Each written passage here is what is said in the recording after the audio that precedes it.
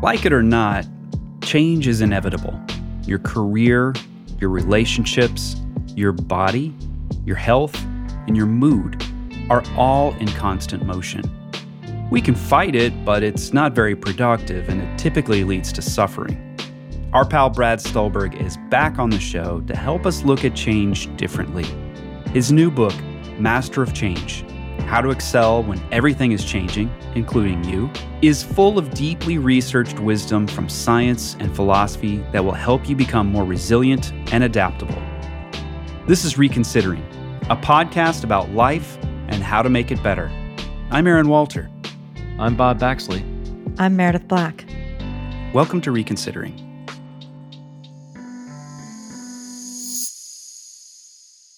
I'm Brad Stulberg, and I'm the author of Master of Change. Brad, you might recall from our show previously, we began with this lightning round thing. You ready to play? Bring them on. Okay, here we go. City or country? Country. Hug or handshake? Hug. Direct or diplomatic? Direct. Independent or interdependent? Both. By the book or against the rules? By the book. Writer or student? Writer. Warrior or sage? Sage. Road or path? Path. Inspiration or persistence? Persistence. Sunrise or sunset? Sunrise. Being or evolving? One and the same. Nice, thanks. Thank you. That's a great list. So Brad, welcome back to the show. You're one of our few repeat guests.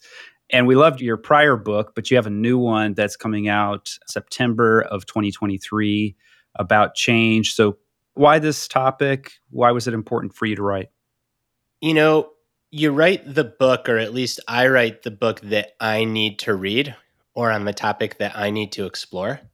So the simplest answer is that in my own life, I was undergoing what felt like just an onslaught of rapid change in a fairly constrained period of time. We can get into details if that's helpful in a bit.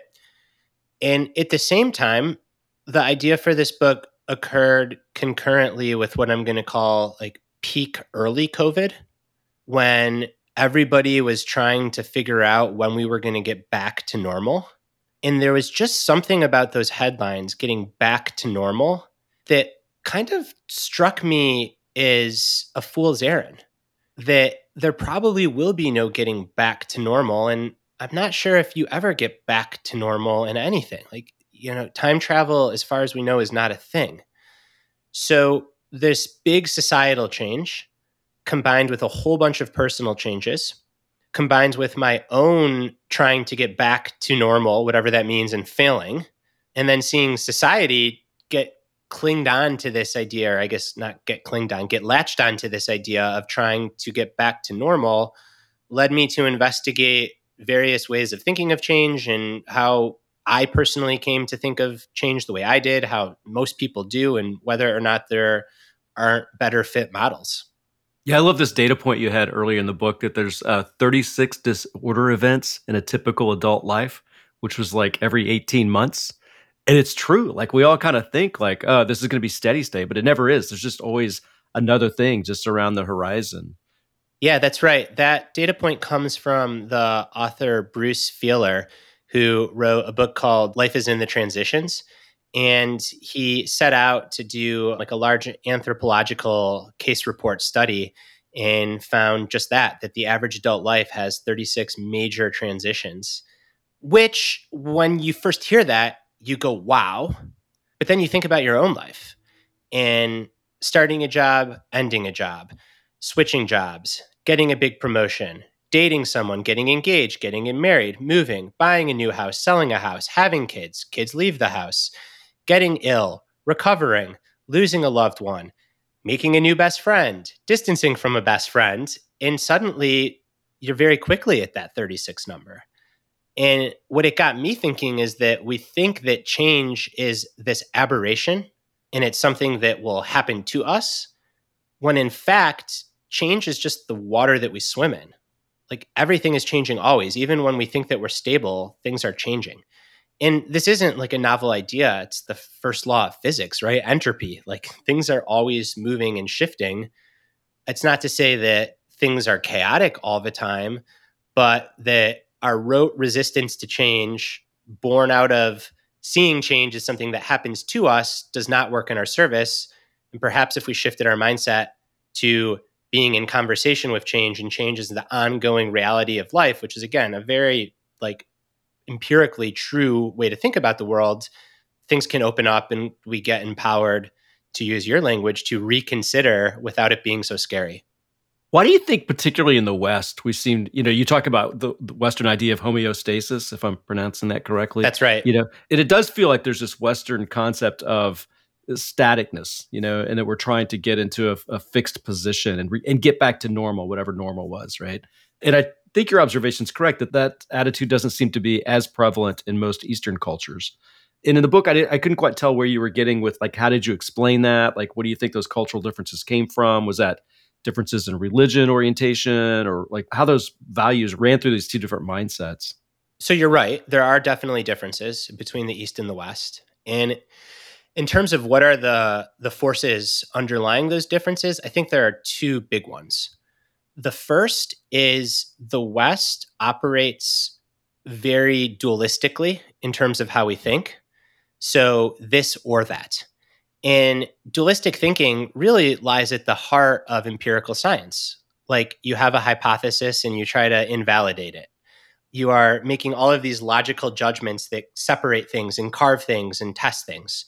So there's absolutely nothing wrong with dualistic thinking. It is like part and parcel of innovation in the West and many of the great things that have come out of the West. However, this kind of dualistic this or that thinking, when applied to change, gets us into this trap where we think there's either change or stability. And we cannot conceive of those two things co-occurring at the same time. Whereas in the East, non-dual thinking, this and that, is a lot more prevalent. And I think that that's one driving force.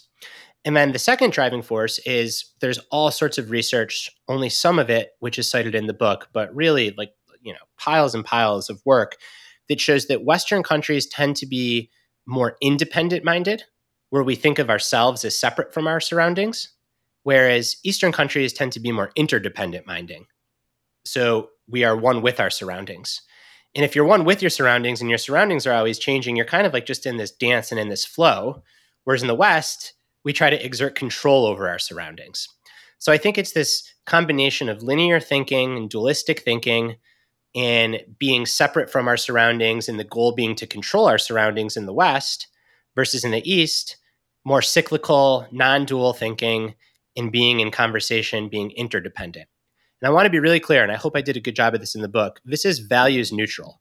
Both these ways of seeing the world and thinking can be really beneficial, and both can kind of become traps. And in the West, I think the trap is that we mishandle change because of these ways of thinking. That's really interesting. I also think there's something about kind of like different personas when we talk about people and when we talk about change.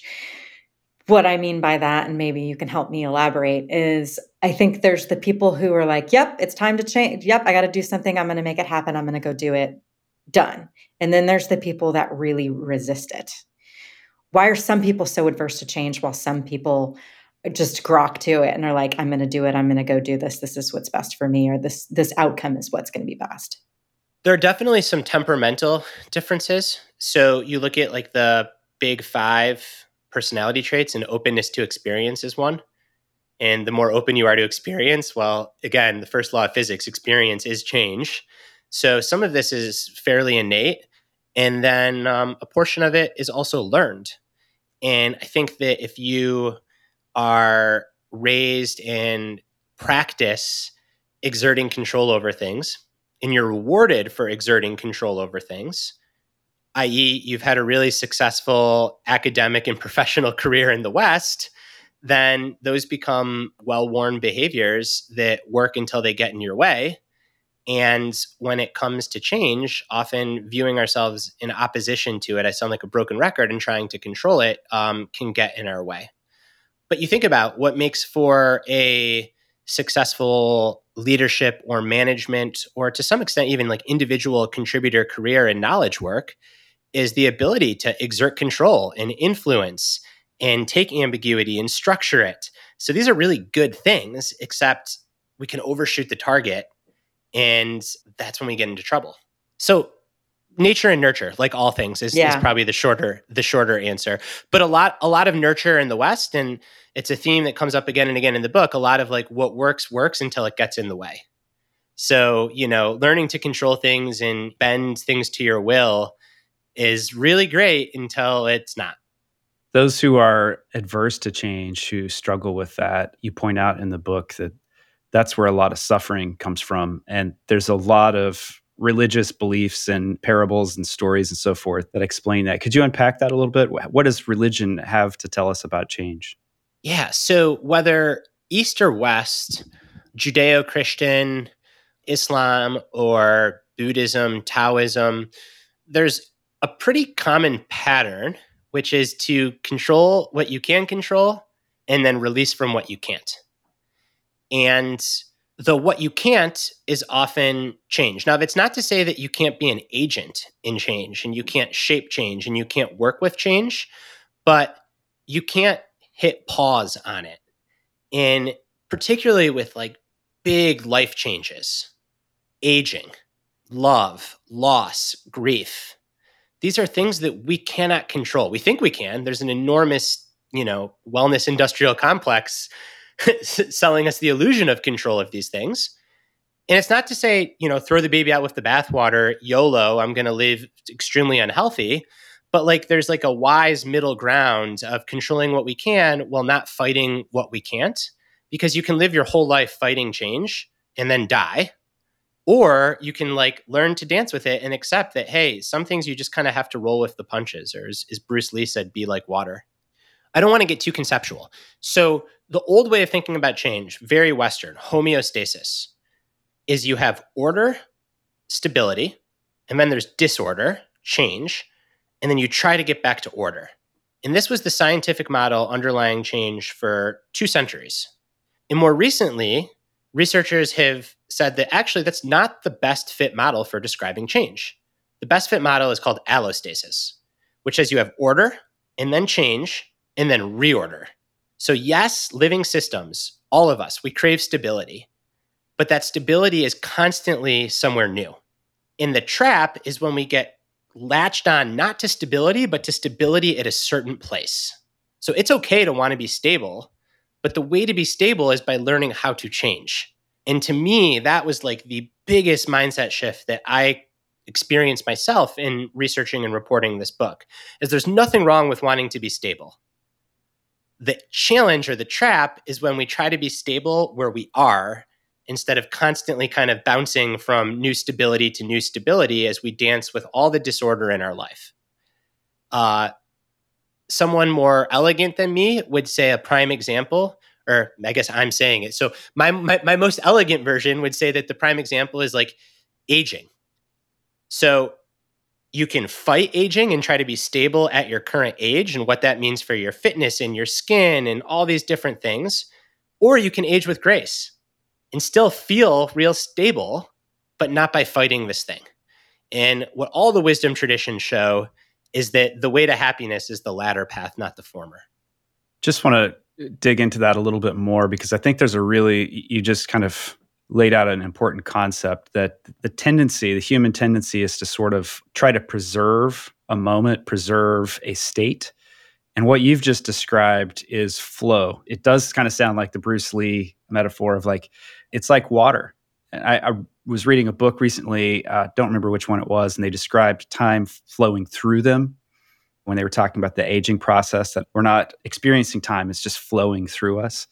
It's a very different way to think about life and circumstances, that it's a state of flow and it's not something that we can hold on to. That's right. And what I argue is I think that what we hold on to are our core values, the things that we aspire towards that really make us who we are. And how we apply those core values is always going to change based on the circumstances around us. So the metaphor that I use in the book is water in a river. And a river can flow. It's really flexible. And you can't step into the same river twice. It's that famous Heraclitus quote, right? So a river embodies change. But if you have a river without any bank, then it's just chaos. It's just water everywhere. So a part of what makes a river is a river's bank. And I think when we think about ourselves, when we think about our identities, our bank, those are our core values, the aspirational qualities that we really want to embody and stand for. And that really helps us form our identity over time. But how we manifest those values, how we act on them, how we apply them, that's got to be like water. That's constantly changing. So your core value could be creativity. And that's very different than saying my core value is a book writer. Because maybe I'll have books that flop. Maybe book writing won't be a thing in 40 years. I can't imagine it. But guess what? No one can imagine these big changes. So if I define myself as a book writer and I do everything I can to cling to that and get back to that always, there's a chance I'll suffer when things change. Whereas if I remember that my actual core value is creativity or intellect or wisdom, there's multitudes of ways to practice that. So it also, to me, really gets to this profound passage in Buddhist literature where the Buddha is asked by someone if there's such a thing as a self. And the Buddha basically says yes and no.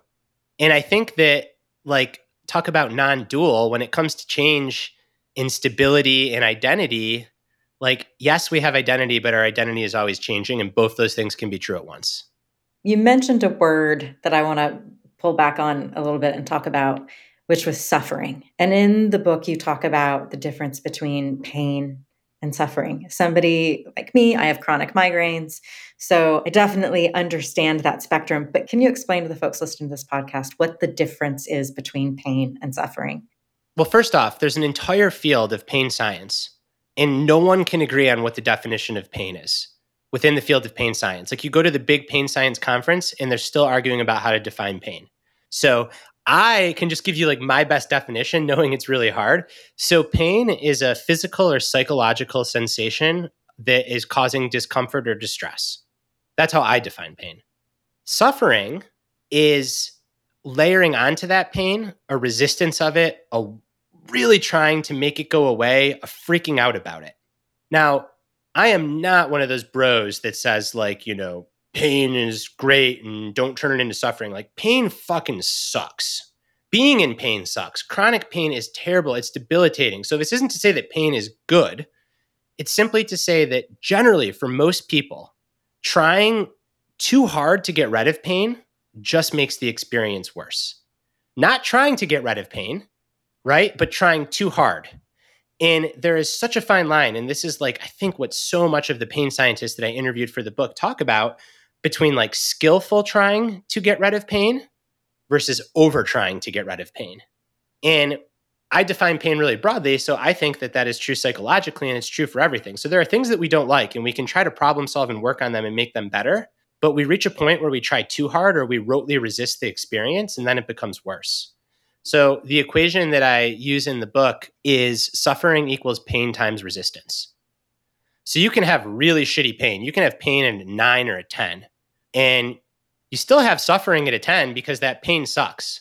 But then if you layer on 4 units of resistance, now it's 10 times 4, it's 40. That's how I think about, I guess, the dichotomy between pain and suffering without romanticizing or glamorizing pain. And without saying that you should just sit with pain. Because it really comes down to trying to get rid of it versus over trying to get rid of it. So let me give you an example. Let's use the hypothetical example of back pain. And a person is somewhat susceptible to back pain and they have the experience of what feels like they throw out their back. Now, pretending that you didn't throw out your back and not trying to do anything about it is not very skillful. So maybe you take some Advil or Motrin, you call a physical therapist, you do the exercises, and you're really uncomfortable and you're a little bit worried about it because you had all these plans for the weekend and it kind of sucks and you do what you can to get rid of it. That's pretty skillful. Now, contrast that with spending 9 hours on Google, researching all the various supplements that might make your back pain go away, calling 9 physical therapists to try to find the best one, completely freaking out that your weekend is absolutely ruined, even though it's not till 5 days because your back hurts, because that's how it always is when your back hurts.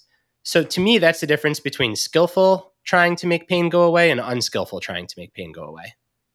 I keep thinking of the word acceptance somewhere in there too. And that's like a tricky one, right? Because I think part of the suffering that you can have is because you don't accept that this might be a situation that you are now in. So, great example with the back pain, right? Like you might have back pain from here on out. Like something horrible might have happened and you might have back pain from here on out.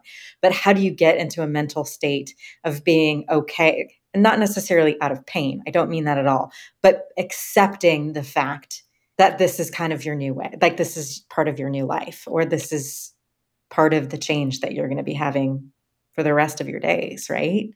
Exactly. And change can be painful. So like, I know we're talking about back pain, you mentioned migraines, but I ultimately think this is all change. And my answer to that is, again, non-dual thinking. So the Western mind would say you either accept it or you problem solve and try to make it go away. And those are your two binary choices. And what I would say is you do both.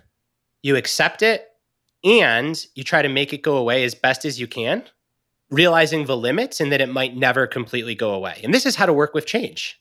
Like, accept change, but don't just sit there and be swallowed by it. Engage with it. Be an agent, but don't overestimate the power of your agency. And we know that pain is psychosocial biological. So there's all sorts of studies that show that someone's experience of pain differs dramatically based on the people they're with, the activity they're doing, whether or not they had the expectation to be in pain. So there's some research that I talk about in the book that's just fascinating, where you look at people that suffer from traumatic events. So let's take like the example of a gunshot wound.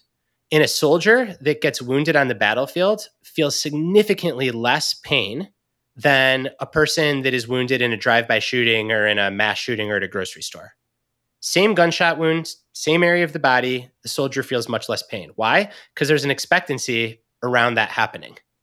So accepting that pain is a part of life and that change is a part of life immediately lessens the suffering and the pain, because when you expect these things to happen, they still hurt, but they don't hurt as much as when they completely catch you by surprise. We'll be right back after this word from our sponsors. Meredith, I've recently become a really big fan of Athletic Greens and their product AG1. Have you tried it, Meredith? Yeah, I've tried it, and I have to say I look forward to taking it every day now. Yeah, for me, the idea of having one super research drink that has everything I need, it's got all the vitamins and minerals that I need, prebiotics, probiotic, it's good for gut health, you're keeping your immune system tuned up and just like feeling your best. The idea of that being in one single drink that I can take every day in the morning is very attractive. Yeah, and you know what else I really love is that AG1 is just one scoop that you put in 8 ounces of water. It's not like you have to go out and buy a million different supplements and keep taking all of these pills. You've just got everything in one scoop. So it's so nice and convenient. And it's also so much more affordable.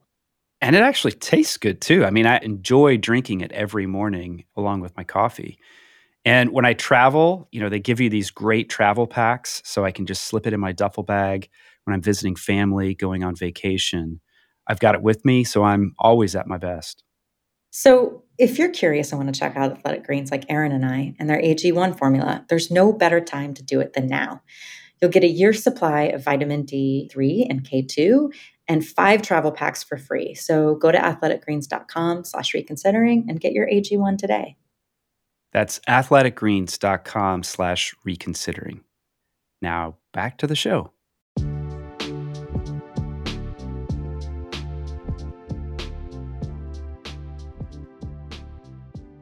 What about, just kind of transferring this thinking over to emotional trauma and suffering? There's a person that I see when I walk my dog every morning, and I saw her walking alone. She normally walks with her husband. And she told me on one trip that he wasn't walking because he had a brain tumor. And they just found out, and it was, stage 4. Week later, I saw her again and he wasn't there. And I said, how's he doing? And she said he died. And I mean, her whole world just got upended in a very short period of time. And that's the sort of thing, like accepting that she did have some acceptance of like he had an amazing life, but it is just traumatic change. How do we think about that? How do some of these ideas that you're talking about apply, or maybe there's new ideas that we should bring to that sort of change in our life? So for that level of change, the last thing I would want to do is give that person my book, or any book for that matter. Like, what an insult to the pain that they're going through. The only way to get through that kind of change is just that, just to get through it. It's probably the part of the book that I'm most proud that I wrote and that I was really like stern on including is, right, the book's got these 6 chapters, and the last chapter is sometimes you can do everything that this book says and it just sucks. And that is a prime example where it just sucks. And by trying to force meaning and growth on something that just sucks, you actually delay the process of meaning and growth. So it is true that most people tend to grow from most changes, including trauma. Like the most prevalent outcome of trauma is post-traumatic growth. It's not post-traumatic distress. However, saying that, oh, I had this once in a lifetime god-awful thing happen, but it's going to make me stronger because that's what the self-help books say, that is just lying to yourself. So in those situations, all that you need to focus on doing is just staying alive and showing up and getting through it. How do you do that? Different people have different mechanisms. I think the best is a sense of community and just like letting other people help you, and then releasing from all expectations for meaning or growth. And then if meaning and growth are going to happen, they'll happen on their own time and on the other side of those experiences. And they don't always happen. So adverse childhood events, it's very hard to grow from being sexually assaulted as a child or as an adult for that matter. So sometimes trauma is just trauma and it sucks. For what I'm going to call like trauma that is not out of the ordinary, such as loss of a spouse, most people do overcome that. And you can both wish that that never happened and still find it utterly painless, but have learned a thing or two and grow from it. But that process has to play out on its own time. In the book, I cite the research of Dan Gilbert, who's a psychologist at Harvard. And he coined this term psychological immune system to basically say, like, we have a psychological immune system and like a physical immune system. For minor colds or cuts, you heal pretty fast. But for major trauma, it takes months to heal sometimes. Sometimes you need to be in a hospital bed with medicine to heal. And the same is true for psychological pain. So, you know, a bad breakup, a layoff, the loss of a job, those are like flus. They suck, but you tend to be able to turn around and move forward and find some meaning and lessons. Most of the time, not everyone, right? But within 2 weeks span, everything's fine. And then your partner of X years is gone. You have to give yourself time. And trying to force meaning or growth onto those experiences just slows it down. This is something that happened to me, and I talk about this a little bit in the book, and by no means to the extent of that trauma, but we talked about this last time I was on the show too. At age 30, I was just utterly blindsided by really bad obsessive compulsive disorder and secondary depression to that. And I mean, like, you know, a year of my life just wasted to this. And at the time, it felt like that. Now I have lessons and I've derived meaning and all this. But when I was really going through it, right, I'm someone that reads the kind of books that I write. I believe in this stuff. I use it. It's defensible. But I kept telling my therapist, I'm like, you know, won't I be able to grow from this? Like, isn't there some meaning in this? And she's like, why can't this just fucking suck? Like, why does it have to be meaningful? What if the growth is that you're okay with sometimes things in life just suck? And that was a real turning point for me in therapy. Was like giving myself some grace and realizing this could just suck. And guess what? A year later, when I was out of the woods, there was all this meaning and growth. But the real meaning and growth was realizing that for like capital T trauma or capital I illness, just getting through it is enough.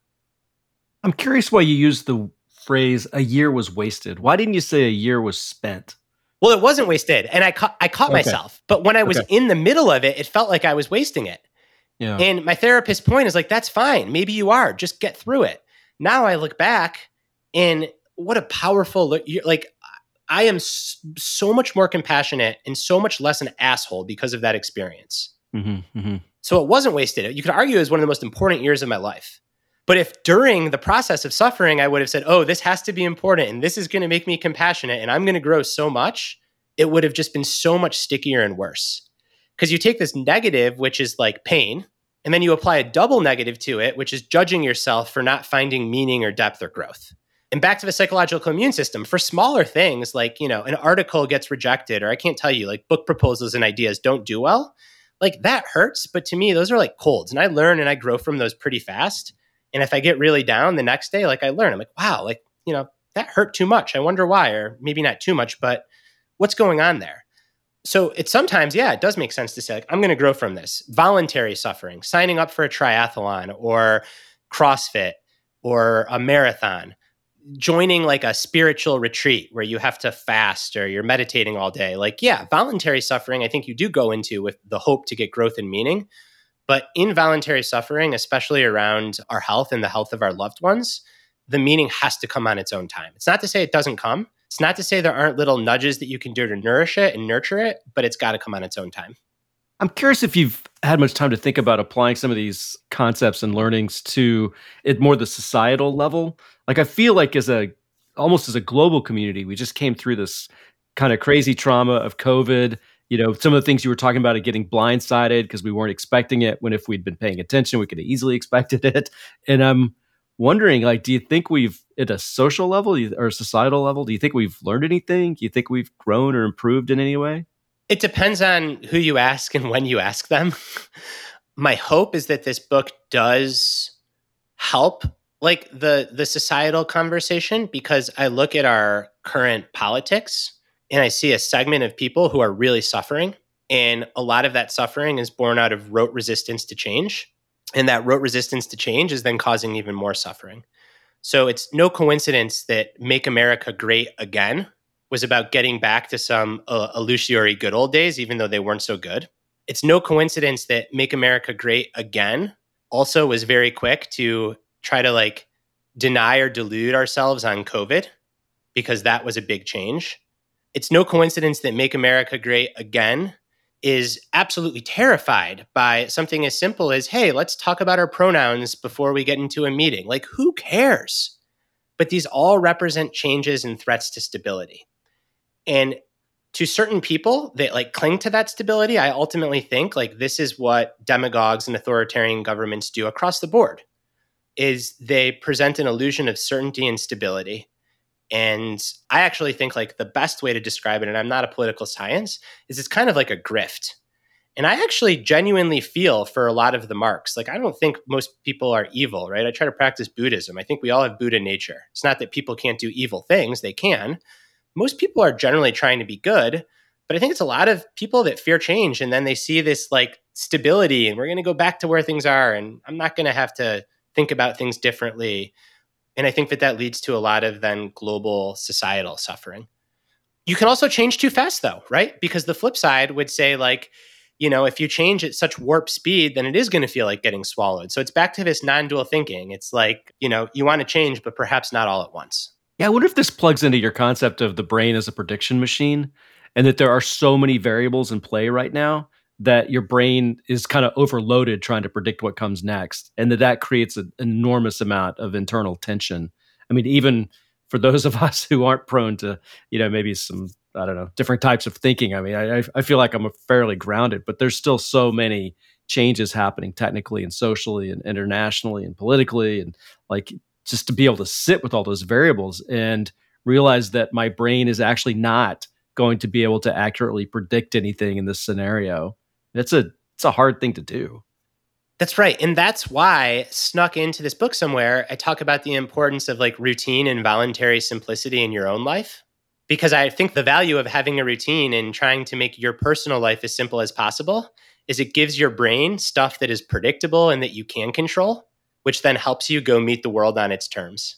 So being able to show up and meet your friends for a walk or go to the gym and exercise or do your stained glass, not adding needless complexity to your own life, kind of like gives your brain that fix of like, I can control this. I forgot the philosopher that talked about the will to power, but like I can exert the will to power. I can change things in my own life and control things in my own life. And therefore, I feel strong enough to then go meet the crazy, chaotic world on its own hands. I joke around with, and everyone gets it their own way. There's no like morally superior way to do it, but I joke around with my gym buddies that like the best thing to do when the world is on fire is to like go lift weights for an hour.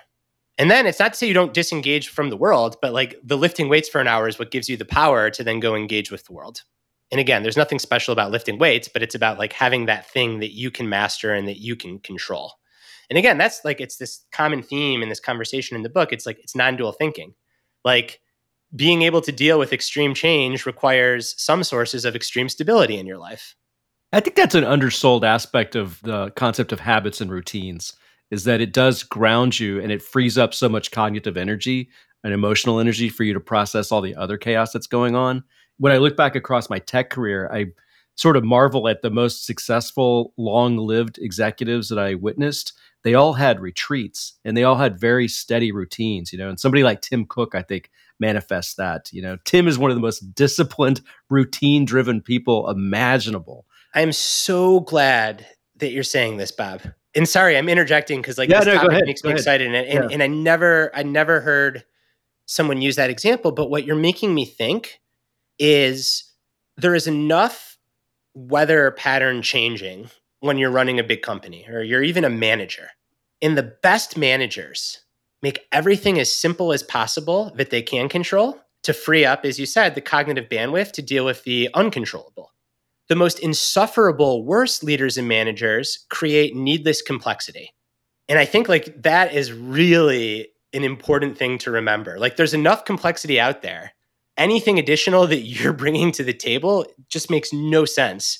So to the extent you can, it's focus on extreme simplicity and control and routine where it makes sense to, so that you're then empowered to meet the changes elsewhere. Yeah, I mean, having worked at Apple for a big chunk of my career, the thing that really makes that company function is they just have incredible routines. There's weekly routines, there's monthly routines, there's quarterly reviews, there's twice a year, there's big release cycles, WWDC. The whole thing just runs on this, frankly, fairly relentless cadence that eventually wears a lot of people out. But when you're there, you know exactly what that rhythm and routine feels like, and it keeps you moving forward, and particularly keeps you moving forward creatively.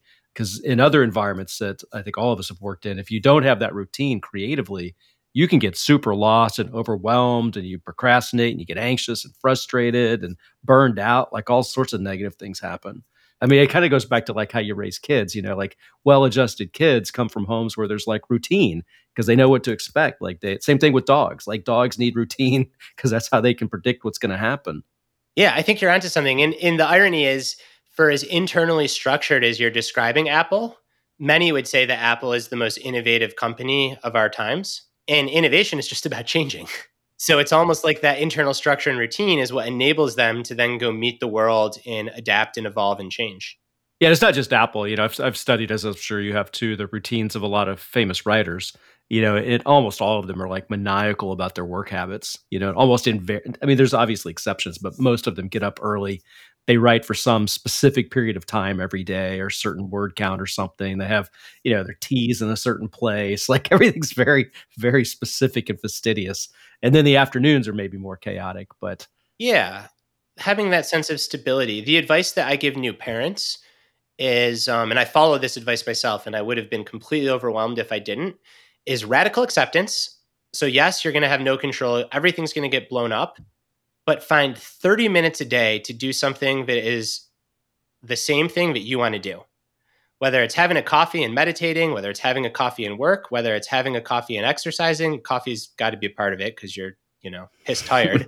But have something that you can control amidst the chaos. And yeah, there's a lot of power in that, taking these binary things and putting them together. Yeah, I think a lot of people, that was the big struggle with the beginning of COVID, right? Is that you had a majority of the workforce that was used to going into an office, having their routine of, getting the coffee, going to your desk, going to your first meeting, doing all of this. And then literally overnight, and we thought just for a couple of weeks, right? It was, how am I going to work from home? How am I going to set boundaries? How am I going to recreate my structure in a way that's going to make me feel like I can still control something, right? And I just think it's really interesting because now you've got this push from people wanting to be in the office to now people don't want to go back to the office because they've adapted to change and now they like the change. And so I think it's going to be an interesting situation, at least I think from where we come from in the tech world, at least, where these conversations are happening all of the time and how we are going to address them. Is innovation going to get better if everyone goes into the office? Is it going to stay better if people stay out of it? And like, I think right now we're just having that conversation, right? And so it's going to be interesting to see what happens and if people have to restructure all over again. Yeah, that's right. You can just think of the polarities. So way too much routine and rigidity and neuroticism generally leads to anxiety and eventually depression. And you could say that's true for individuals. You could say that's true at the level of a company.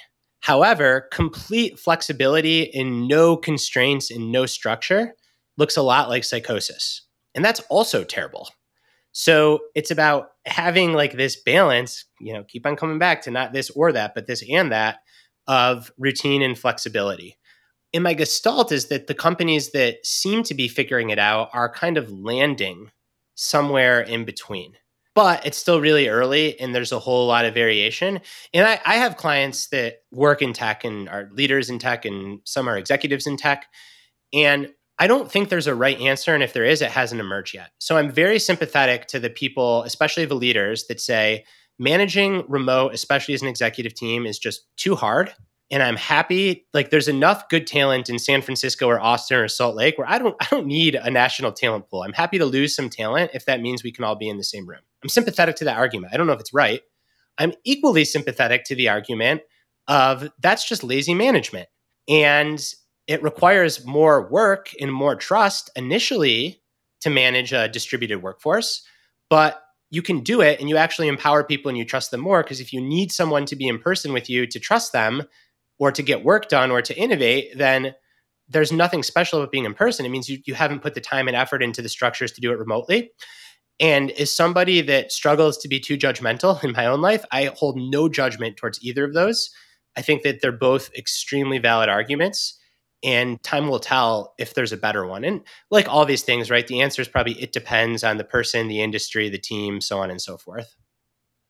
Brad, what about the stories we tell ourselves about who we are, that we are, the work that we do, the things we do day to day? All of these things change. Like when you get let go from a job or you choose to move on from a role, that can be an existential crisis for a lot of people because we get so wrapped up in that work and how it defines us, and especially in the US, if you go to a social gathering, what do you do is the way that we describe ourselves, which is a very shallow way of understanding each other.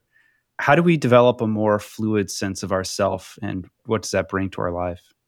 Well, I think the first thing that comes to mind is that yes, fusing your identity to a certain pursuit or accomplishment makes you fragile because eventually that pursuit or accomplishment is going to change. And the extreme example where you see this play out all the time is elite athletes whose entire identity is their athletic pursuit often experience depression or substance use disorder when they retire. And that is not at all surprising. So then the question becomes, well, look at the athletes who don't go through as rough of a transition. And what they tend to have in common is a couple of things. Number one, they view their role in sport broadly. So they don't view themselves as a championship runner. They view themselves as someone that loves running. And that's a lot more flexible because now you can coach or you can mentor or you become a sportscaster versus I just need to compete and run. And then the second thing is that even though they can be quote unquote all in on their pursuit, they still have other areas of their lives that they stay curious about. So when it's time to not be all in, there are other rooms available. So the metaphor I use in the book is it's okay to put all your eggs in one basket so long as you keep other baskets open and available. So this might mean, hey, I'm going to go all in on career right now, but I'm going to do just enough with these other 4 things that are important to me so that when the next season of my life comes, I won't have an existential crisis. And then the only other thing that comes to mind is just this notion of trying to identify with values and ways of being versus things that you have. So no one can take a value of ingenuity or competitiveness or athleticism or creativity away from you. Like you cannot take that away. You can take away certain ways to practice that. But if you identify with your values, you can generally apply those values in all kinds of different environments. So something I've worked really hard toward is to not identify with my craft, but to identify with the value that underlies why I want to do the craft, and then have other creative ways that I can express that value. How do you articulate those values? Do you have a process? Yeah, I do. So generally, I think most people find it helpful to have between like 3 and 5 core values. And then for each value, you want to define it in really concrete terms. And then you want to come up with ways to practice that. So like in my own life, for example, intellect is a core value of mine. And I define intellect as exploring and getting caught up in wrestling with ideas. How do I practice that? I read a lot. I take notes when I read. I write. I go on podcasts. I have interesting conversations with people. So you can't really take intellect away from me. You can, however, take writing or podcast. Like any one of those things is fragile. But the value underneath them, the exploring, the wrestling with big ideas, a lot would have to change for me not to have that be a part of my life. Another example is athleticism or being an athlete. When I meet really, truly like elite level athletes, Olympics, pros, I talk to them about like identify as an athlete, not as a point guard in the NBA. Because you're not going to be a point guard in the NBA forever, but you can be an athlete forever. So that's how I think about it. It sounds like almost like a McKinsey consultant would tell you to do, like list your 5 values, define them, come up with a way to practice them. And it's kind of like an internal dashboard, but I think it can be really helpful, especially if you feel yourself fusing really closely with this one thing. Just kind of ask yourself, like, what is it I'd like about this thing? And for some people, the answer might require like going to therapy. Like a lot of people, like, what if the answer is like, I like status and I like being known? Well, be honest with yourself and then ask yourself, like, are there other ways you could be known? Or is that like maybe not the best core value? And maybe there's a whole history of your parents rewarding you for good behavior and blah, blah, blah that led you to that. And maybe you need to work to change that. But I think like this process can be really good because you very quickly can get like 2 executives or 2 writers or 2 artists or 2 athletes. And you can find that one is really just doing the thing because they like being known. And the other is doing the thing because they like some underlying internal drive. And that's really important to know about yourself. Yeah, just if I could paraphrase that, it's sort of, I think what you're saying is if you can figure out who you are, that's wildly more stable than thinking about what you are. And that, as you mentioned earlier in the conversation, is that like who you are is something that can last for a very long time and is really core to who you are. And it's consistent with what we heard from one of our other guests in season 1, Maria Giudice, who talked about her superpower as a leader and how she'd been able to apply that superpower through multiple different jobs, and now that she'd kind of left traditional operational roles, she was continuing to apply that in what she was doing now with coaching and consulting and writing and stuff. But she kind of held on to that idea of like, no, this is kind of how I move through the world. This is the superpower I have. And she'd found all these different environments where she could apply that. It was a really, really powerful idea. Yeah, I think that's right. The mid-20th century polymath Eric Fromm talks about the difference between a having orientation and a being orientation. And I think you're saying the exact same thing, Bob. So the having orientation is like what you have or what you are. And the being orientation is who you are. And Fromm's whole theory is that we're a lot happier and healthier when we have a being orientation versus a having orientation. So we're going to wrap up here, Brad. And what I want you to do is engage in a little bit of reverse mentoring. And I want you to take a moment and kind of remember who you were when you were 25 and try to bring that version of Brad fully into your consciousness. And then I want you to imagine hanging out with that Brad. Maybe you're having coffee or walking together or something. And traditionally people say, well, what advice would you give to your younger self? And I'd like you instead to flip that around. And what advice would your younger self give to you today? What did 25-year-old Brad know that Brad today has maybe lost touch with? This is so interesting and so hard. The reason I say that is like, I'm hard on myself, and I guess I'm harder on my younger self. I can't really think of much that current Brad has lost touch with from 25-year-old Brad. Maybe it'd be like, go play pickup basketball. You really like that. Something as simple as that. And I can elaborate on that too. And the reason for that is there is no like progression or pursuit. So like I got really into running marathons and you get faster and it's great and you run. And then I lift weights and you get stronger and it's great. But playing pickup basketball, like, it's just play. Because I think as adults, we lose the ability to play for play's sake. I mean, people have written books on this topic, so it's not just me. Boom. That's Amen. great. One more question before we let you go. So where can more people find information about you and your most recent book? Yeah, thanks, Meredith. The most recent book is called Master of Change: How to Excel When Everything is Changing, Including You.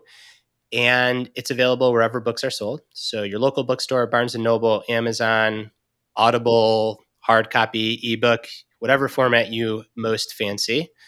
And you can find more about me at my website, which is just my name, www.bradstulberg.com. And that's where my writing lives.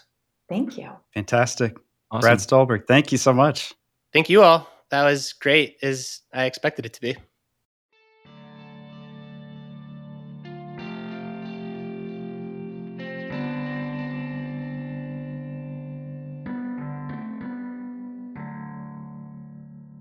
Our old pal Brad was back on the show. I just love talking to that guy. Yeah. It was so nice to have him back on. Yeah. And his second book is so good.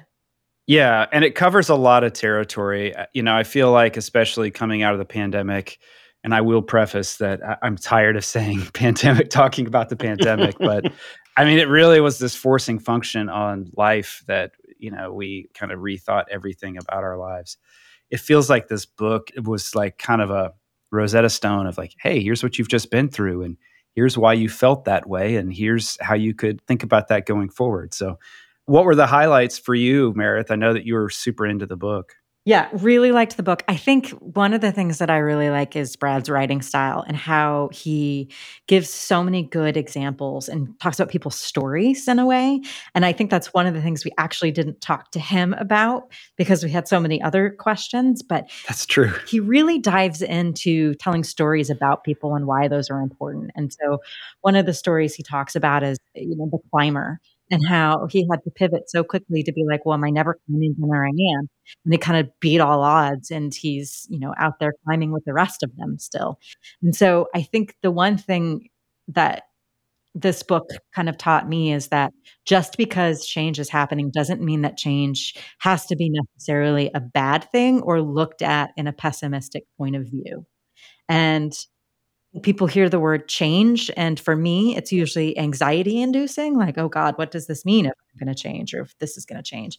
And I think he just told so many great stories about people who have made change and who have successfully changed their lives for the better and have come out on top, And then I think the other thing is that he said something that said, just getting through something is enough.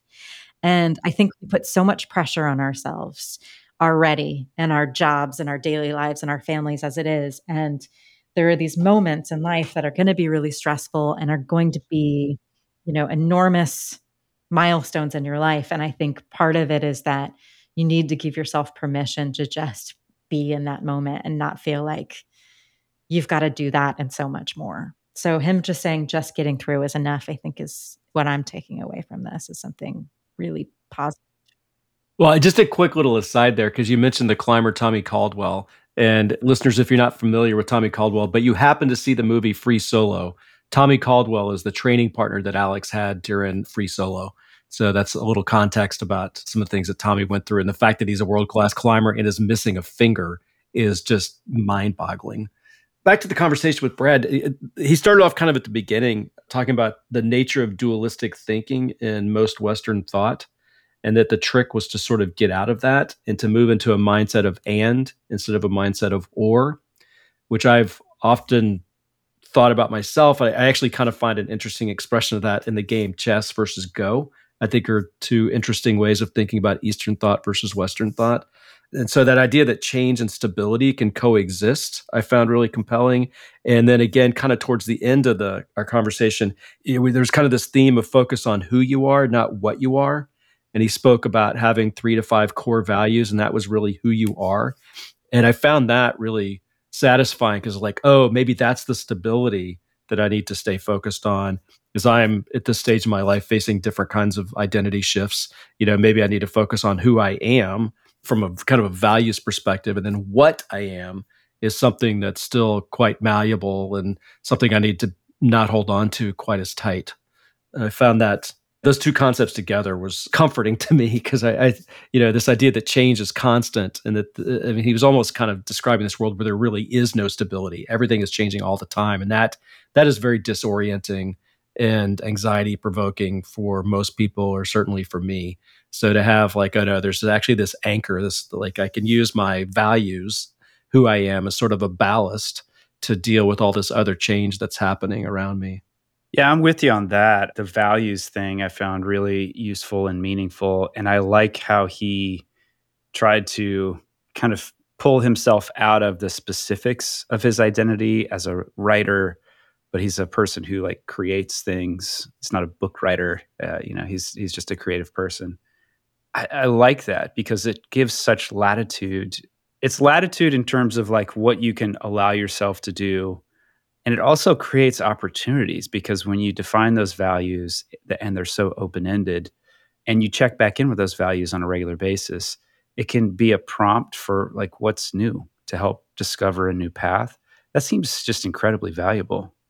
The metaphor that's coming to mind is when you think about a chef, right? You can present a chef with the same set of ingredients, and one day they might make one dish and another day they might make a different dish, right? And that's a useful way of thinking about how we all move through the world, right? You have kind of this set palette of ingredients, but you can dial them up in different ways. You can mix them in different ways. You can prepare them in different ways, and you can get really different dishes, Yeah, especially if you know which ingredients to keep on hand, which I think is another metaphor for life. But how about changes that you've gone through in your life that were uncomfortable? How did what you learned from our conversation with Brad and from the book inform your kind of retrospective view of what that experience was like?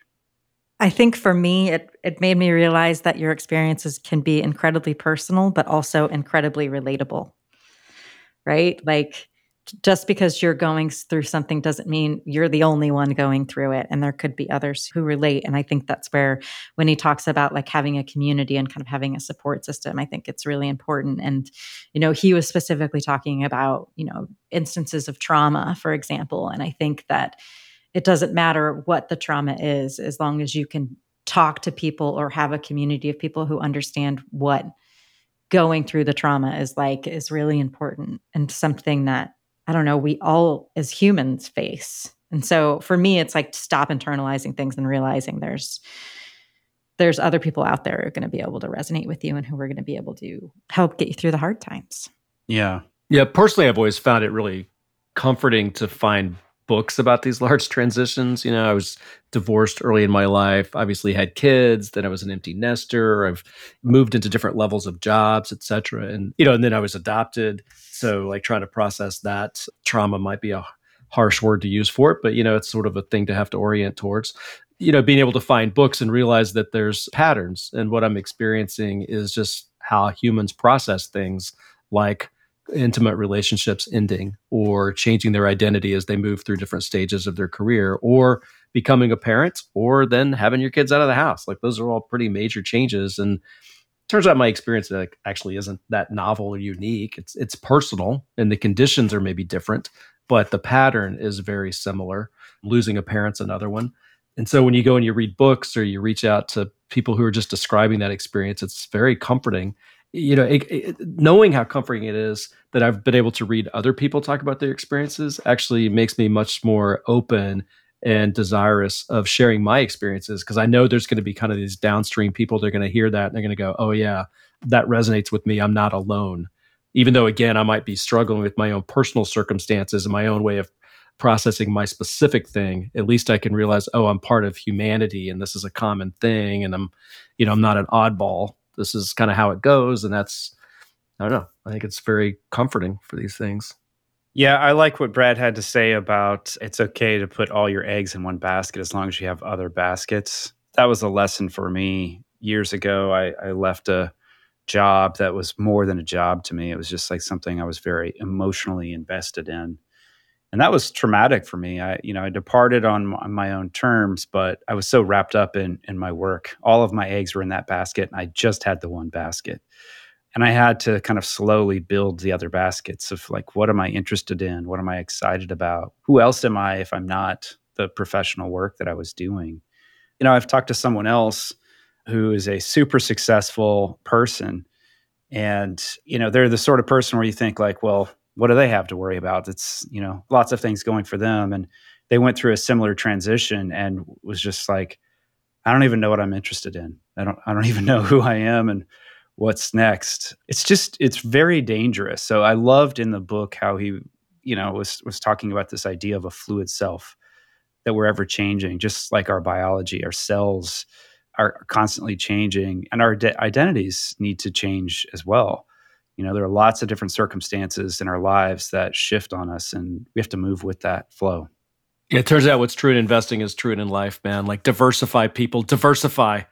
That's right. That's right. So true. Yeah. Diversify your interests and where your joy and satisfaction comes from. Mm-hmm. Well, I love Brad's book. I can't wait until he writes yet another one because I want to talk to him some more. Yeah, it's so fun to have these folks back on for a second time. It feels like reuniting with some friends. Mm-hmm. It does. It's always lovely. Yeah. I hope everybody checks out Brad's new book, Master of Change, because it's definitely worth a read. Reconsidering is created by Aaron Walter, Bob Baxley, and me, Meredith Black, with editing help from Brian Paik of Pacific Audio. Original music for the show was written and performed by Kimo Meraki. You'll find a full transcript of this episode and all the links mentioned at reconsidering.org. If you've enjoyed this episode, hit subscribe in your favorite podcast player to catch future episodes and discover the treasures of the Reconsidering library. To support the show, we'd be ever so grateful if you'd leave a review on Apple Podcasts or Google Podcasts. Your review will help others discover the show. And life, like the seasons, is ever-changing, but satisfaction can be found every day when we tune in. Until next time.